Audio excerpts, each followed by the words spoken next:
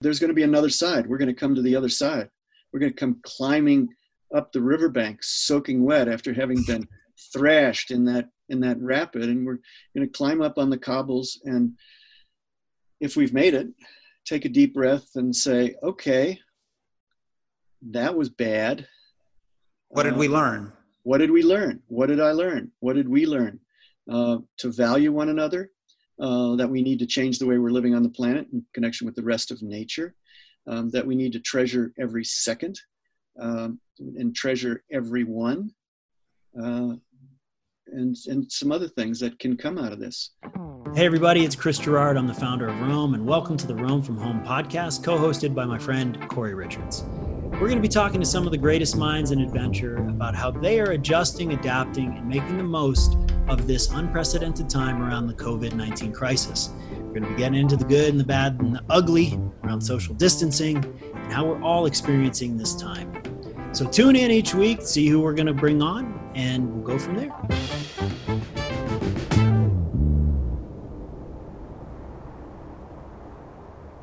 We are so pleased today to have the privilege of being joined by David Quammen. David is a very busy guy these days. He has been appearing all over the place as one of the, foremost voices as it relates to infectious disease and what we're all going through. He's written 15 books, fiction early on, and a lot of nonfiction since then. He's published over 200 articles in National Geographic, the New York Times, the Atlantic, Rolling Stone, Outside Magazine, among others. He's a 3-time recipient of the National Magazine Award. And his writing has been compared to William Faulkner by the New York Times, which is pretty awesome. He has a well-known book right now that a lot of people are looking at that he actually wrote in 2014. There's the man right there. There's the man. Love it. The man. Joke near my office, looking down all the time. I love it. Spillover, which he wrote in 2014, is really a work on the science, history, and human impacts of emerging diseases, and especially viral diseases. His most recent book is Tangled Tree, and he travels a ton, probably not so much right now, like all of us, and usually to very wild and remote places. So it's great to have him on today as an adventurer and also a journalist and author and a good friend of our co-host, Corey Richards. So with that, I will kick it over to Corey, who has known David for years, and I will be here to sort of jump in and out from time to time, but I'm looking forward to hearing the conversation between you two. Thank you, CJ. So, yeah, thanks, CJ. And I just want to give some background to David and I. I've worked on, I think, 12 articles for National Geographic now, and of those 12, 3 have been authored by David Quammen. So, and one required us being on a Russian cruise ship in the Barents Sea for 45 days chasing polar bears. So we've spent a good amount of time together, and those were in my drinking days. So a good amount of time drinking together at times as well, when there was nothing to take notes on or take photographs of. So we'll get back to some of those stories towards the end here. But I just wanted to say, David, thank you so much for taking the time. Our audience is really comprised a lot of outdoor enthusiasts, people who, they live in the world of Jimmy Chin and Everest and Jeremy Jones and snowboarding but we're trying to give them some insight as to what the fuck is happening right now. And I couldn't think of a better person that I was connected to give us some insight. So with that, I want to ask a very broad question, which is, what the hell is happening? Yeah. I mean, I know that's big. First of all, hello, brother. It's good yes, to see you. It's good to see you too.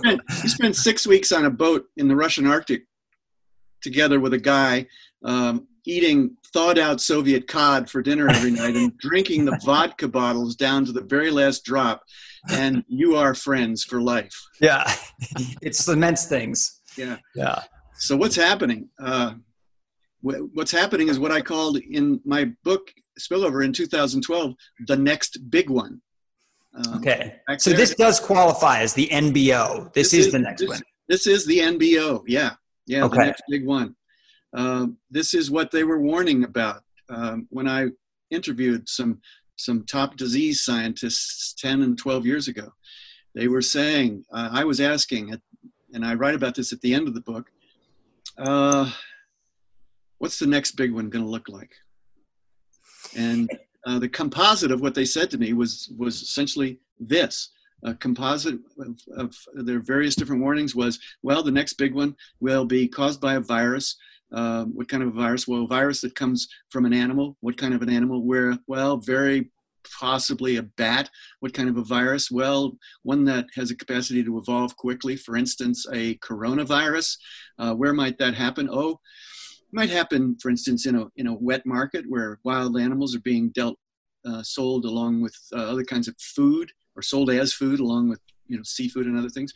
Where might that be? Oh, maybe in China. Yeah, that was there. This was predictive, or it was. I mean, there was a lot of information that said this exact thing was going to happen. So the idea that this snuck up on us is more a conversation about that we just weren't ready for it versus that we didn't know it was going to happen. Is that right? Yeah. Yeah. The scientists knew this was going to happen. I knew this was going to happen because I listened to the scientists. Other science writers knew it was going to happen. We were waving our hands, stamping our feet about this. Watch out, get ready for the next big one. Publishing books. Did anybody hear us? Yes. Some people heard us. Did the policymakers hear us and hear the scientists? Some of them did. Why wasn't global preparedness brought up to a level that could deal with this current situation? That's the big mystery.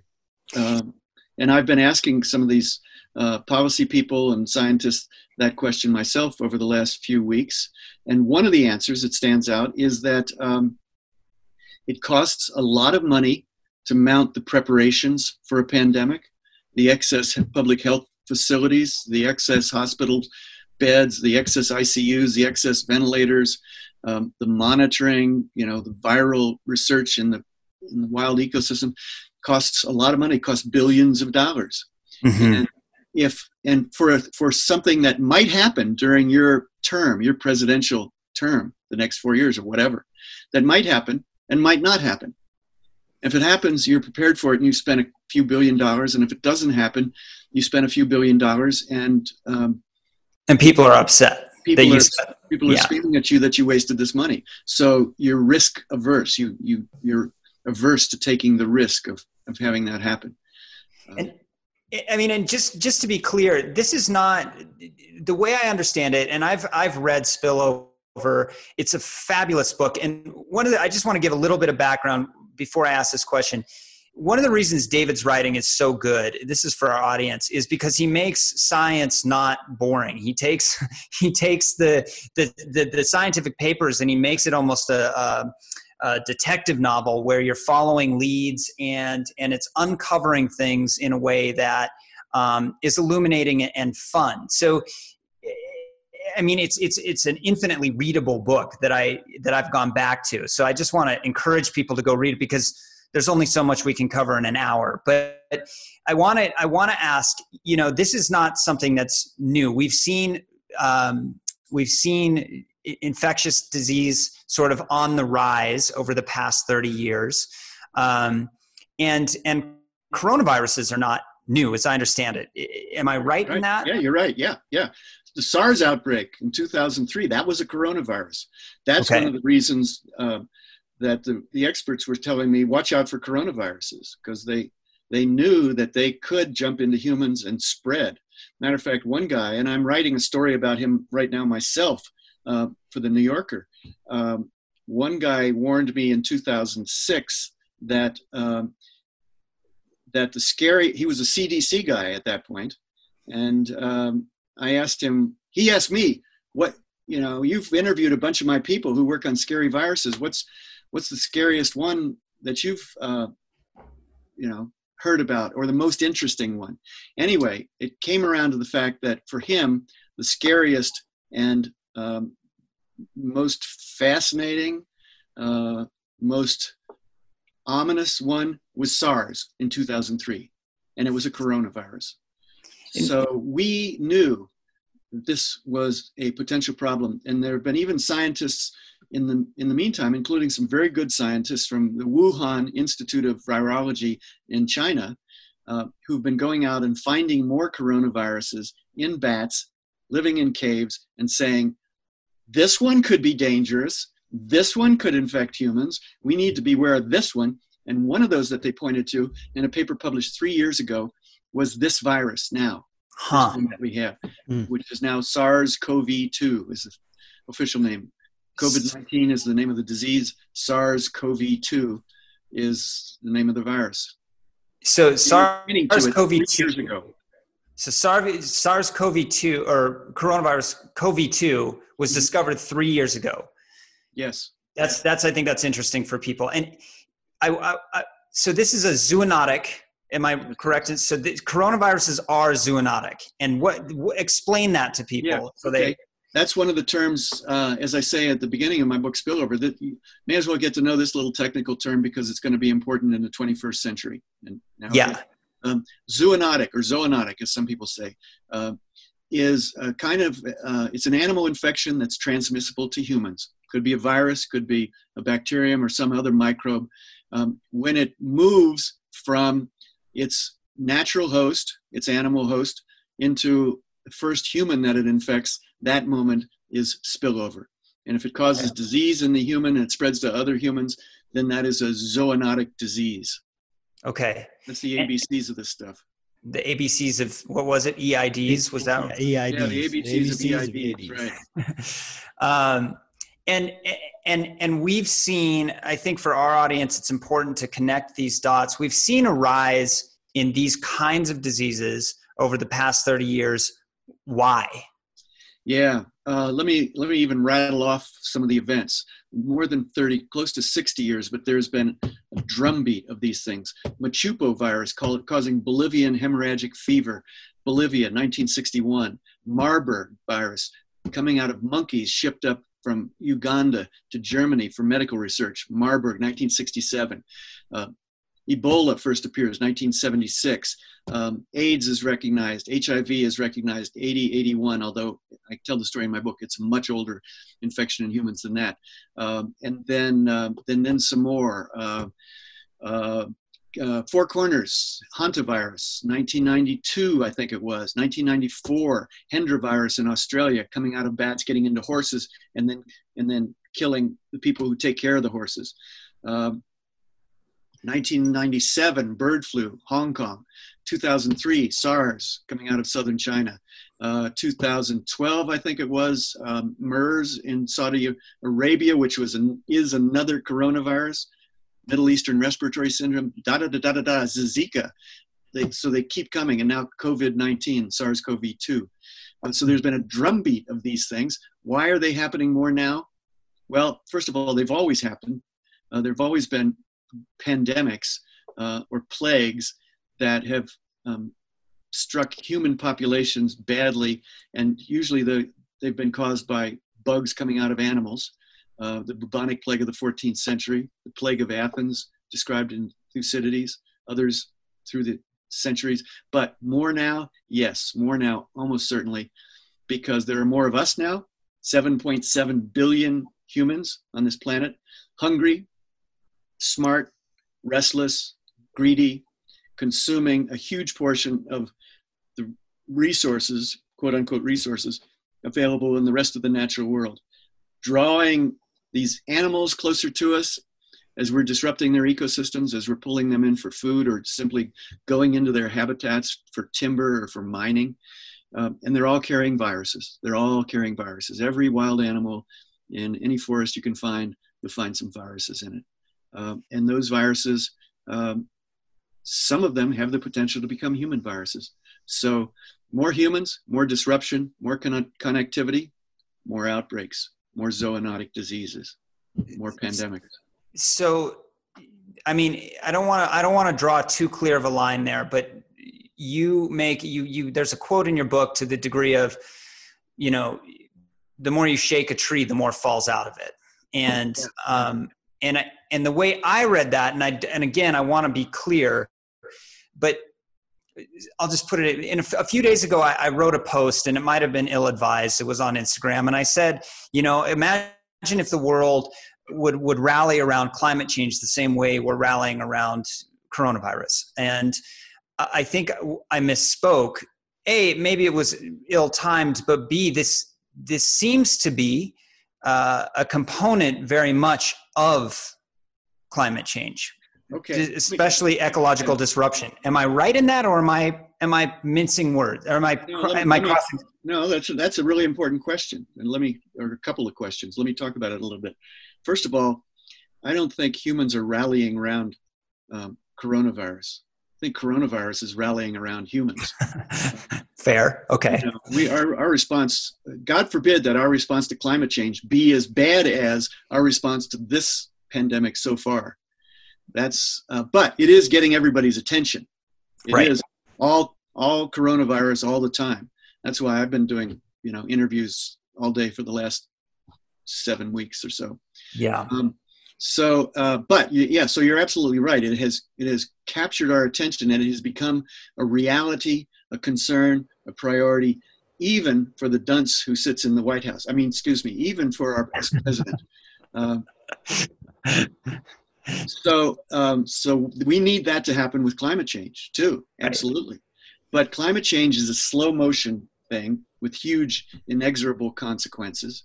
And it costs everybody some convenience in the present to deal with it. And it's not going to bite anybody in the butt quite as soon and quite as dramatically as this thing will. Mm-hmm. So it's different. It's not surprising to me that climate change is a harder sell in terms of making it a priority than this thing.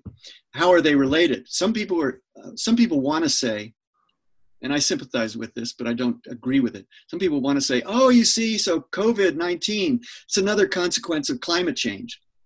It's not a consequence of climate change. It's a consequence of our direct interaction with wild animals.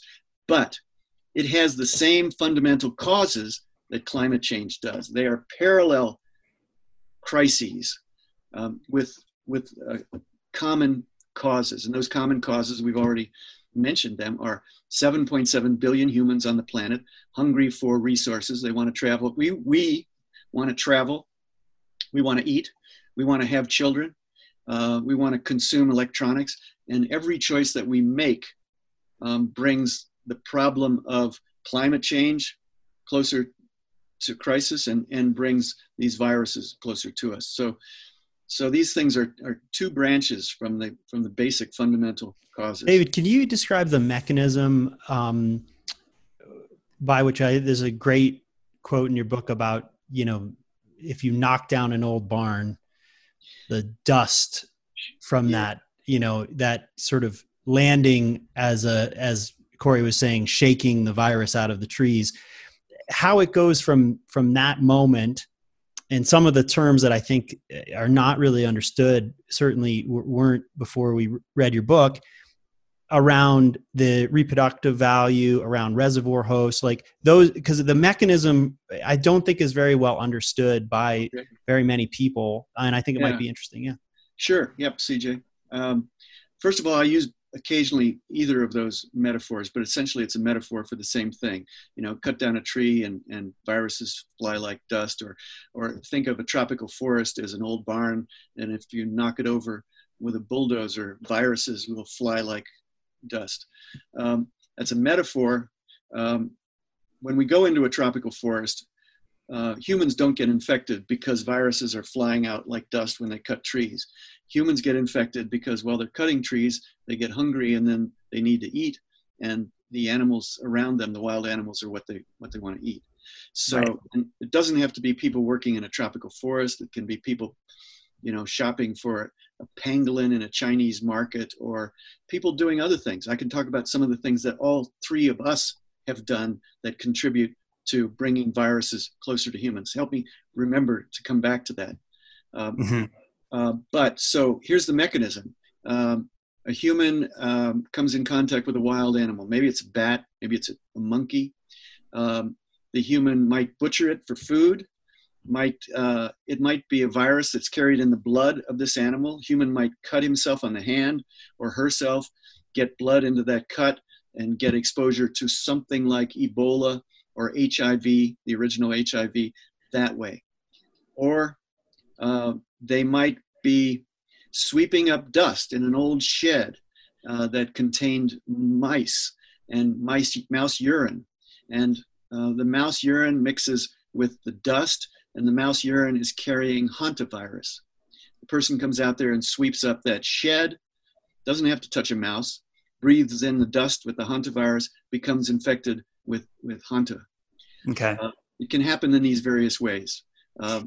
Once it gets into the first human, if the virus can replicate in human cells and create an abundance of itself inside that human body, maybe in the respiratory tract, then it has the possibility of jumping to another human.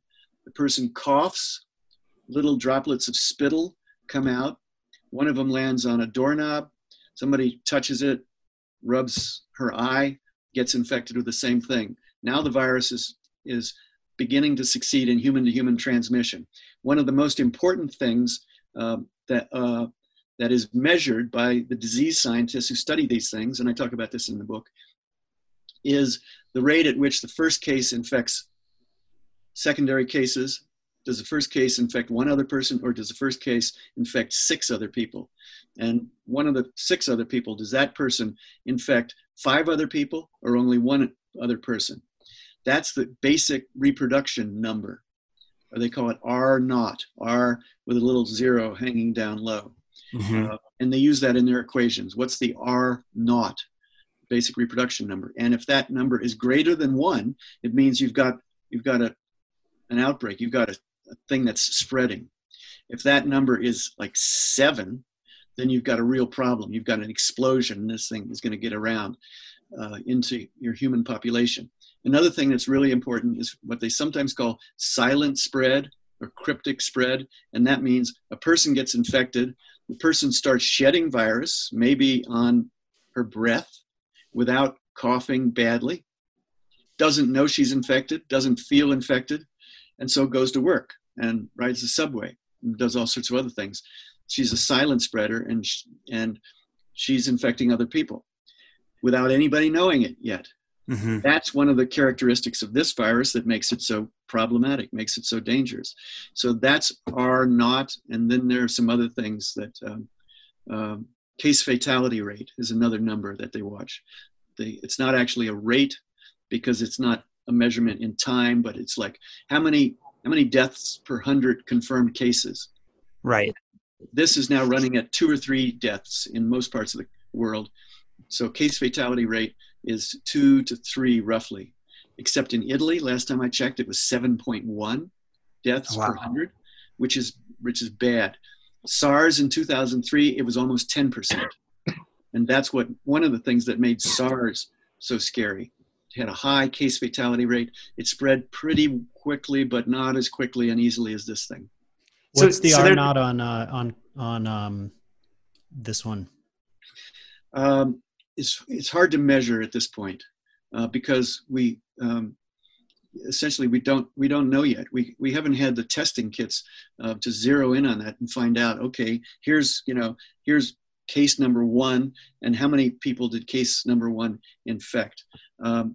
They're just guessing at this point on the R0. All they know is that it's well over 1, and to some extent, R0 is something that you try to control by containment, by isolating cases. You try and bring that R0. It changes for a given virus. It's not inherent to the virus. The R0 will always be this number. The R0 is a measurement of the interaction between the virus and the human people responding to it. So you try and squeeze that R0 down so it gets to 1 or below 1, so that every 1 case you have infects only 1 other person, and you can isolate that person. Maybe 1 other. You get it down to less than 1, it means that your public health measures are working, and you've essentially got it beat. It will stop if you get R0 underneath 1.0. So in essence, that is flattening the curve, or that's the vernacular that we're using. Yeah. I mean, this is also social distancing, Right. You're not hearing people talk about R0, but the real point of social distancing is to bring down R naught. Okay. Bring down that basic reproduction number so that, every college kid who gets infected somewhere, on an airplane doesn't go to a club in Miami and spread it to, 18 other people. Social distancing. So you're looking at like a number of different components there. It's how effective it is at reproduction.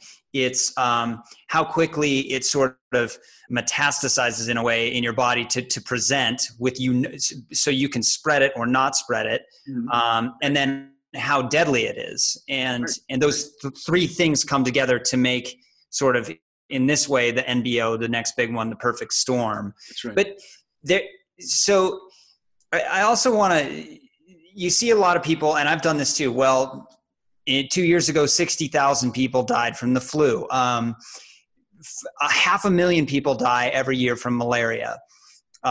Why is this different, and why are those numbers and those comparisons not helpful right now? Right. It's understandable that people are asking those questions. It's good skeptical thinking. Why? Why should we be more concerned now? In connection with flu, it's true that flu has always been killing more people than most folks were aware of. Mm-hmm. 60,000 2 years ago, particularly bad year. I think it usually in the U.S. kills between 10,000 and 40,000. Mm-hmm. Many of those people are old people, even older than me, with secondary conditions. Betsy reminds me, hey, dude, you're 72. You're in that risk group. I say, I feel great, Don't die, David. Don't die. We need you. I get a lot of exercise. I'm in pretty good shape except for my knees. Yeah. Everything is good except for my knees, which are shot. And she reminds me that, look, dude, you essentially have an immune system that is equivalent to a Chevrolet from the Truman years. Okay. You're like, thanks, Bets. I appreciate it. Thanks for putting me in my. Yeah. So what were we talking about? Well, just why are those comparisons? I mean, those comparisons. Yeah.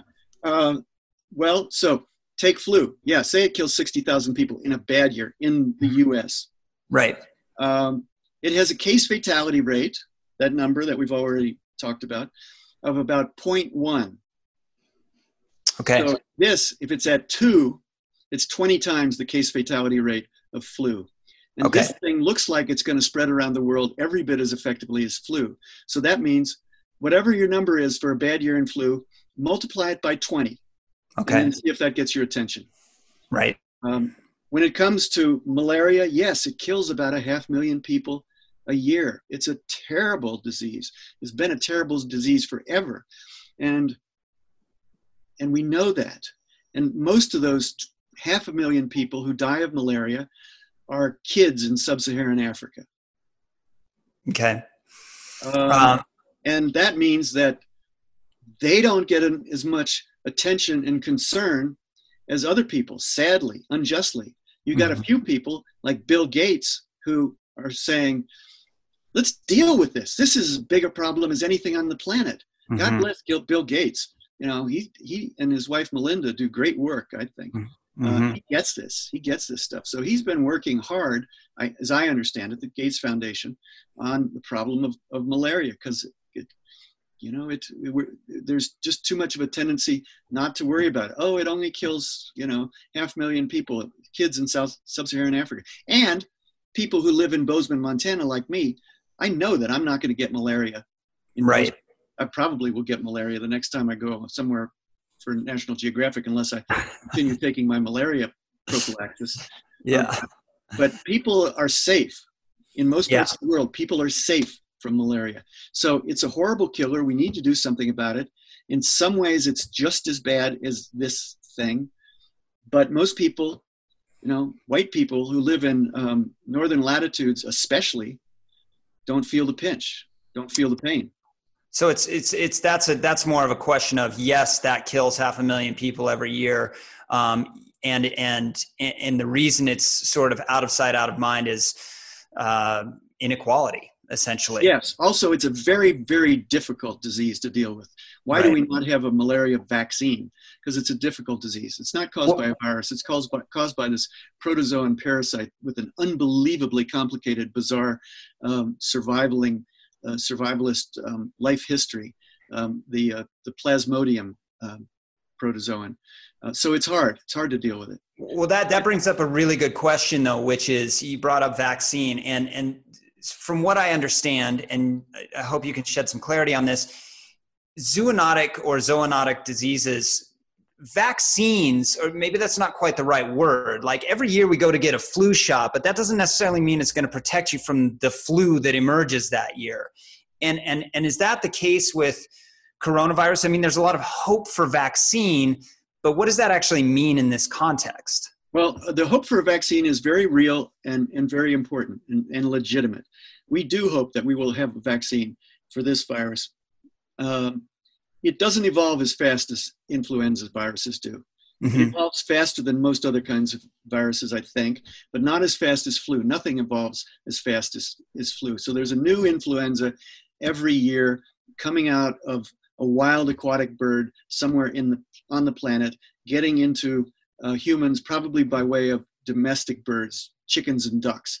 And mm-hmm. you think of it as people think of it as coming out of Southeast Asia every year. Is that because that's a font of flu viruses? No, that's because it's a place where people live closely with their chickens and ducks. So a wild bird flies over, shits in the rice paddy, the ducks go out and dabble in it, a duck picks it up, the duck goes home. Where does the duck live? The duck lives under the people's house. So that's why flus tend to begin anew there. But sometimes they begin in other places. They can begin in the US too. Mm-hmm. But they're different each year. And so we need a different flu vaccine each year. The people who make the decisions, and probably in December or January, they're scanning a bunch of different flus. They see their genomes. They know exactly, there's this kind of flu that's emerged, and there's this kind of flu, there's this kind of flu. This one looks like the dangerous one for humans. So let's go and create a vaccine and have that vaccine ready by October when the flu season starts in the Northern Hemisphere. That's what happens with flu. This virus, if we can get a vaccine soon, then that vaccine, I gather from what I'm reading from the experts, I'm not an expert on any of this, this virus is evolving slowly enough that if we get a vaccine, it should be good for at least a few years, maybe longer than that. Okay. And it would make a huge difference in being able to control this thing if we can get a vaccine soon.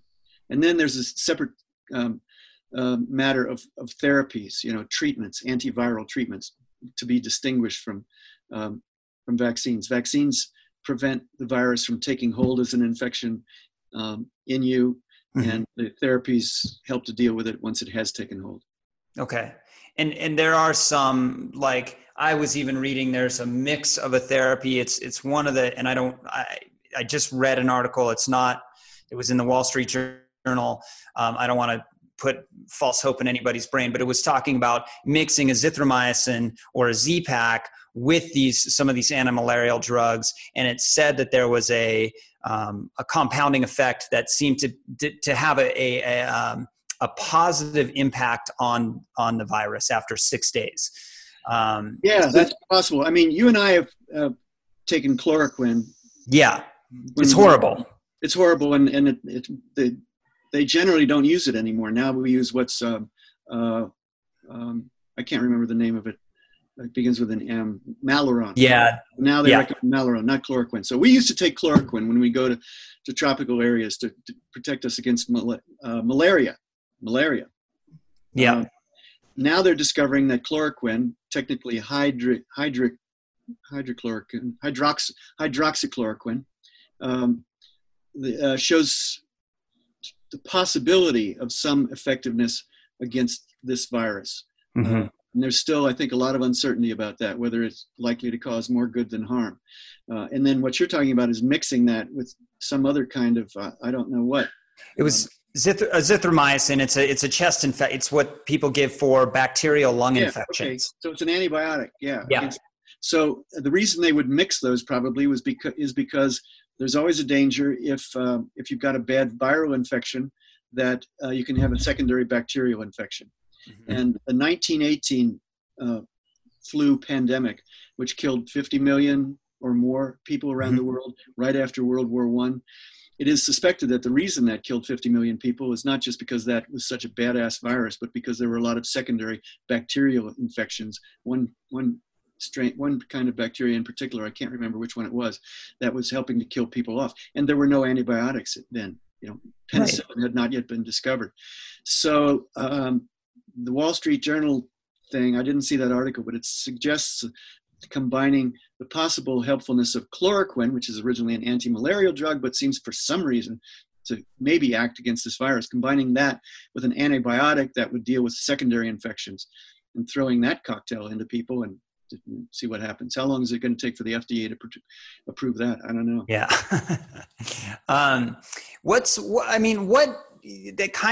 That brings up another issue is there seems to be, as there always is in pandemics and panic, there seems to be a lot of misinformation, and I don't think it's malicious. I don't think it's meant to lead people astray. People want to produce hope, but people want to harp on the fear because drama drives eyeballs on things. So my question is, what's important to be paying attention to right now, and what are the red herrings that are just causing people to lose their shit and buy too much toilet paper? Yeah, good question. The hoarding of toilet paper. Right. I've been rereading The Plague by Albert Camus, the great novel about pandemic, about plague, published in 1947. And there's at one point in that novel where one character says to another, "Oh, there's a guy on my street. He's a grocer, and he was starting to hoard certain foodstuffs with the idea that he could sell them later because people were starting to panic." And he said, "Yep." And when the ambulance man came to take him away, he had 11 cans of meat under his bed. Yeah, right. And then he died in the hospital. Yeah. And the character then says, "There's no money in plague." There's no money in plague. That's an interesting. Might or might not be true. Anyway, for Jeff Bezos there is, but yeah, right. Maybe him won't. Yeah. Right. Yeah. What's the bullshit? Because people are freaking out about, I think, non-essential or inconsequential information. So, sort of this question about, well, how worried should I be about this seems to be kind of bullshit. What should people actually be paying attention to? Yeah, I agree with you. People ask me, how worried should I be? And or they say, are we all going to die? And when they ask that, I say, yeah, we are. We're all going to die. The certainty. Probably a lot of us not from this coronavirus, though. Yeah. So how worried should we be? Worry is useless. Yeah. Worry serves no purpose. Preparation serves a purpose. Carefulness serves a purpose. Organized response serves a purpose. So you should be just worried enough to start thinking about what the concrete things are you need to do, and then you can stop worrying. Social distancing. Pay attention to what Tony Fauci is saying when he wrestles the microphone away from Trump. Yeah. This guy is good. This guy is the real deal. He's been in his role for 30 years. Before he ever became famous on TV, I and a lot of other people would have told you that, okay, Tony Fauci is one of the best guys that you can trust on this whole thing before the press conferences. And he walks this line where he's honest, he's candid, he's got a Brooklyn accent. People just trust him. And yet he doesn't contradict Trump quite obviously enough to get fired. And at this point, I don't think, Trump wants to fire him because he's basking in his reflected glow. Anyway, so what should you do? Well, listen to Tony Fauci. And if he says that we need to continue social distancing for another 5 weeks, you can't go back to school. You can't go back to work yet. You need to live on the things in the freezer for a while. You can't go to the grocery store every time you need a bottle of milk. You need to social distance.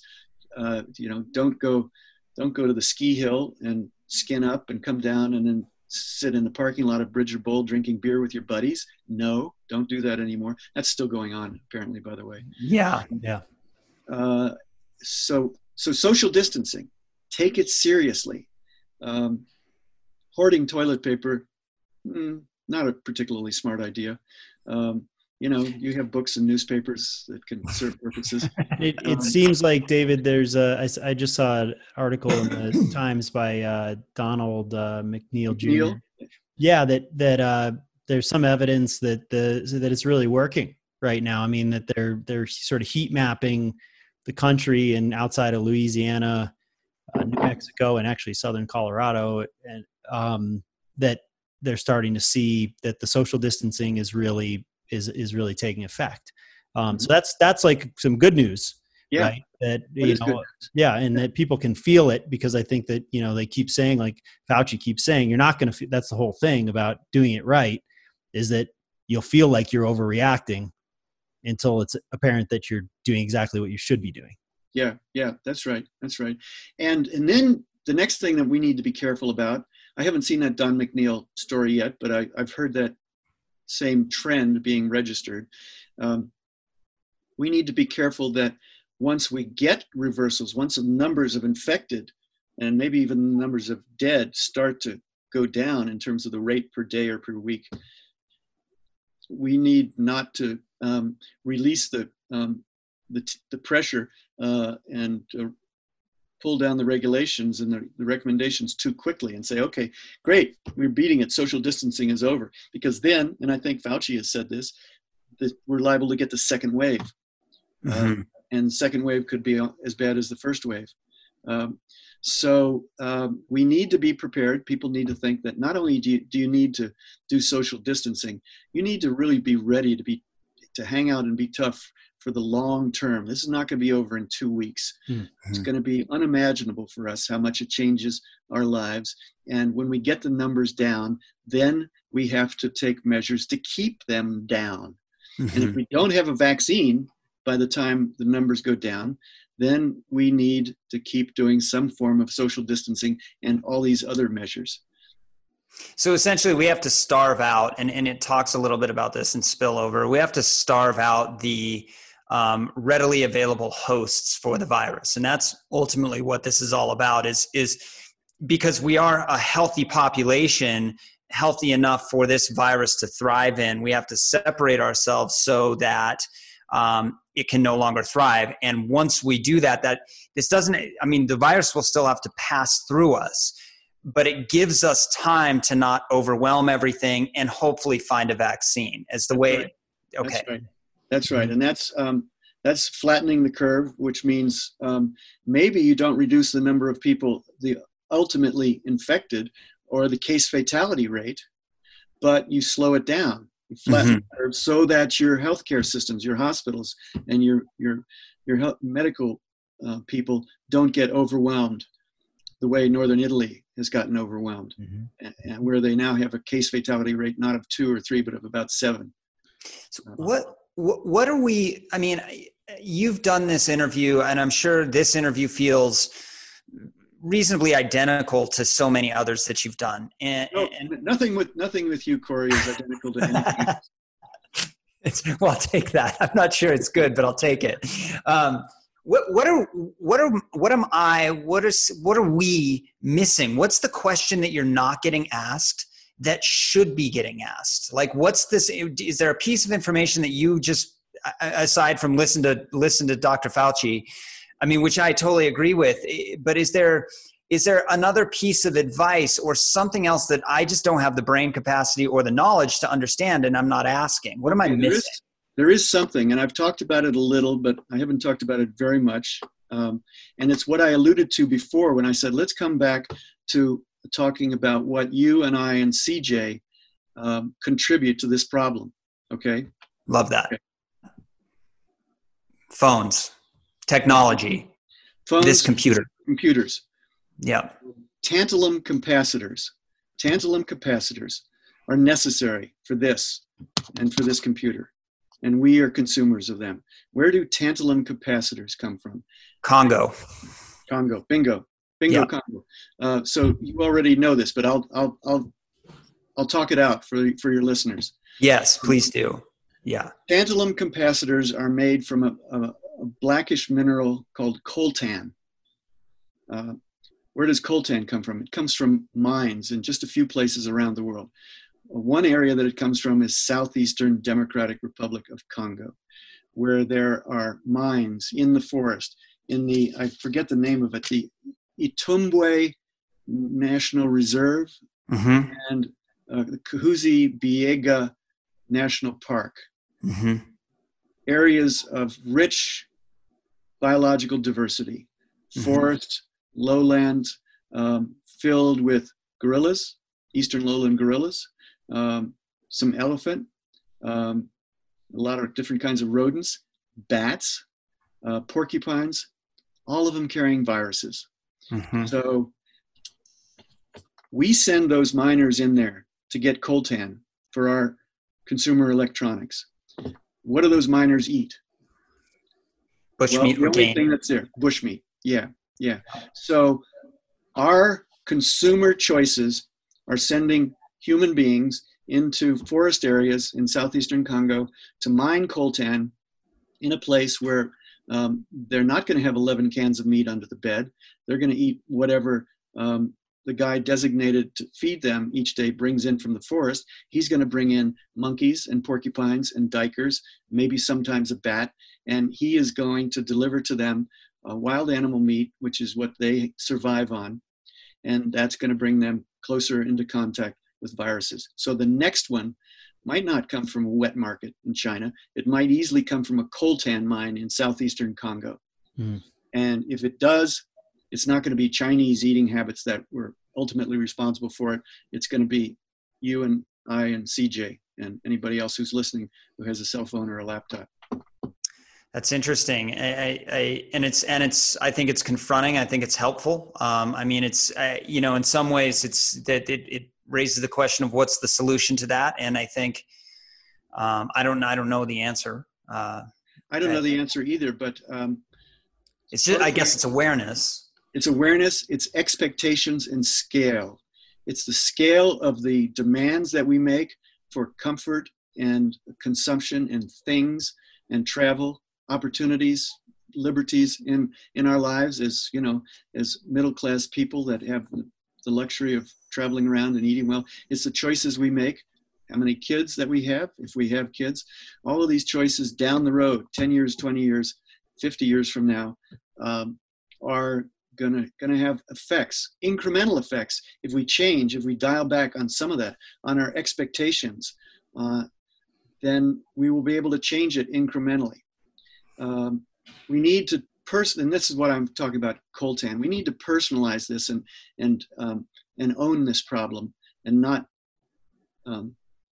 externalize it and say this is something that weird people in China do because they eat bats. Right. We own a piece of this, we need to remember that. There's a connectedness.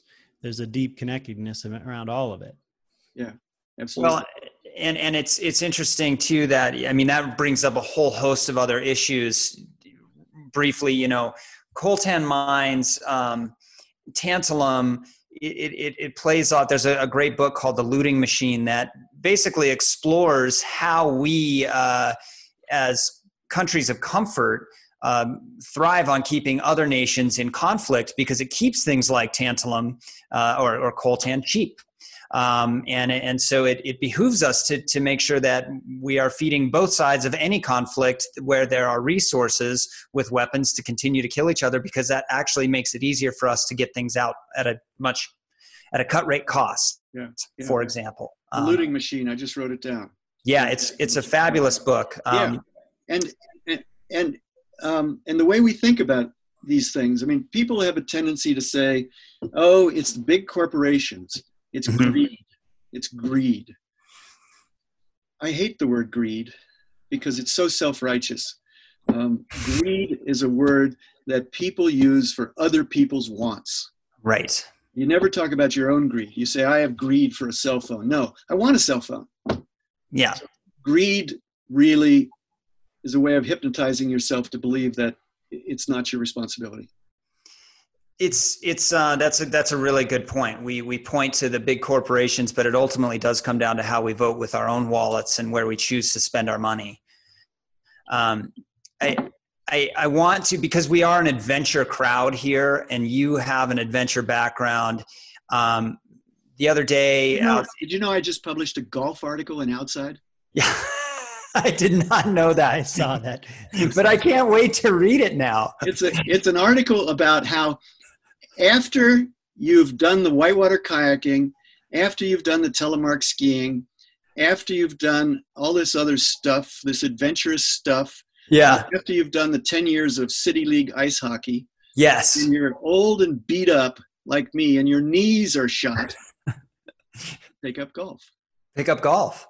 I love it. Well, next time I'm there, we'll go play. Next time I'm in Bozeman, we'll go play around. Okay, you can beat me. But I want to get because you're a specialist. A lot of people in our community are like, yeah, I'm going to go out for a backcountry ski. You mentioned it. Somebody in Ophir the other day got caught in an avalanche or outside Ophir, and they're experienced professional people. They had all they were equipped. And a lot of people that are going out aren't equipped. All of a sudden, they get caught in an avalanche. He's in an ICU bed, and 30 people who otherwise wouldn't have been in contact are now crowded around each other. What's the importance of fucking laying off and just and not having to be rad right now? Corey, you've made that point. I agree with you 100%, but I can't say it any better than you just said it. All right. Okay. And what are you doing? Like, what's pandemic life look like for you right now? I mean, what are you doing? Okay. You know the neighborhood. Our house. Betsy and I live in a nice house in a neighborhood on the south side of Bozeman, halfway between Main Street and the university. We live in this house with our 2 dogs, the cat and Python Boots, who is in my office right over there. Boots. Anyway, and it's just us. Her family, her father and stepmother live in Bozeman, and her sister and our nieces and our brother-in-law live in Bozeman also. And usually we would have Sunday dinners every week with them. Instead, we have Skype on Sunday, cocktail hour Skype with them. We're not even seeing them. Mm-hmm. I haven't driven a car in about 10 days. I haven't been within 6 feet of a person besides Betsy in about, I think, 3 weeks. Okay. I go for walks with the dogs or on my own in the Bozeman. Not very strenuous walks because my knees literally are shot. I'm bone to bone, and I was scheduled for my first knee replacement on April 14th, but that ain't going to happen. Mm-hmm. So I walk, and if I see somebody, a neighbor or a friend or somebody I don't know on the coming toward me on the sidewalk, I literally cross the street so I don't pass on the sidewalk. But then I make sure that I make eye contact with that person. I don't put my head down. Oh, there's a person, he's probably carrying COVID. No, I pass on the other side of the street, and then I'm trying to make eye contact, and I wave, hey, hi, how you doing? You okay? How you doing? And strangers wave back, hi, how you doing? Okay, we're good. We're spacing out. And I work from home because when I'm not traveling somewhere in the Russian Arctic with you or in the Congo with, some other photographer partner, I always work from home. So I'm working from home, doing a lot of interviews and trying to do some new research and thinking about COVID-19 myself for a couple of things that I'm trying to write. Yeah. And Betsy's book has come out. Fabulous. Her book on American Zion about Cliven Bundy and the fundamentalist Mormon revolt against public lands in the West. Oh, wow. And, she was going to be doing a book tour all around the West. And of course that's gone, except she found a workaround and she said, I'll do some book tour events online, Zoom events. and then she said, well, your book is getting a lot of attention now, so let's do some book chats together. So she and I were doing another one tonight on Zoom, everybody. It's through Weller's Books in Salt Lake City. I don't know what the URL or any of the, fancy code numbers is for it, but it's going to be on Zoom at 6 p.m. live. Come and join us if you want to talk about books, except we're taping this, aren't we? Never mind. Well, we're taping it, but we can link to that because that'll be saved and people can go check it out. Yeah, there will be more of these, but we're doing one tonight, and she and I will talk about our books and where they overlap. And I think we've got 400 people who signed up for it already. Fabulous. And, wow. and you can't get 400 people into the country bookshelf in Bozeman. No, you can't. So life goes on. You just find new things. I mean, God bless Zoom. Yeah. Skype. These things have never been more valuable. The other thing that I meant to say is that the social distancing thing, the reason I waved to the guy across the street is because I really believe that we have to make sure that social distancing does not entail emotional distancing. Mm-hmm. We need to stay connected. We need to stay connected to not just to our friends, like, getting to see you, but just neighbors, community members, the world. I'm doing some interviews, some Skype and some Zoom, more than ever with students, with classes and universities. And I'm doing a Zoom with a high school biology class in New Jersey next week, I think. I'm doing a couple with, for instance, MIT writing students, journalism students at the University of Montana through Zoom. The professors are at home, the students are all at home, and I'm at home. And it's a way of staying not just emotionally connected, but intellectually connected. That actually, this is a good, I think a good place to kind of wind down here and start to wrap it up. What's the hopeful side of this?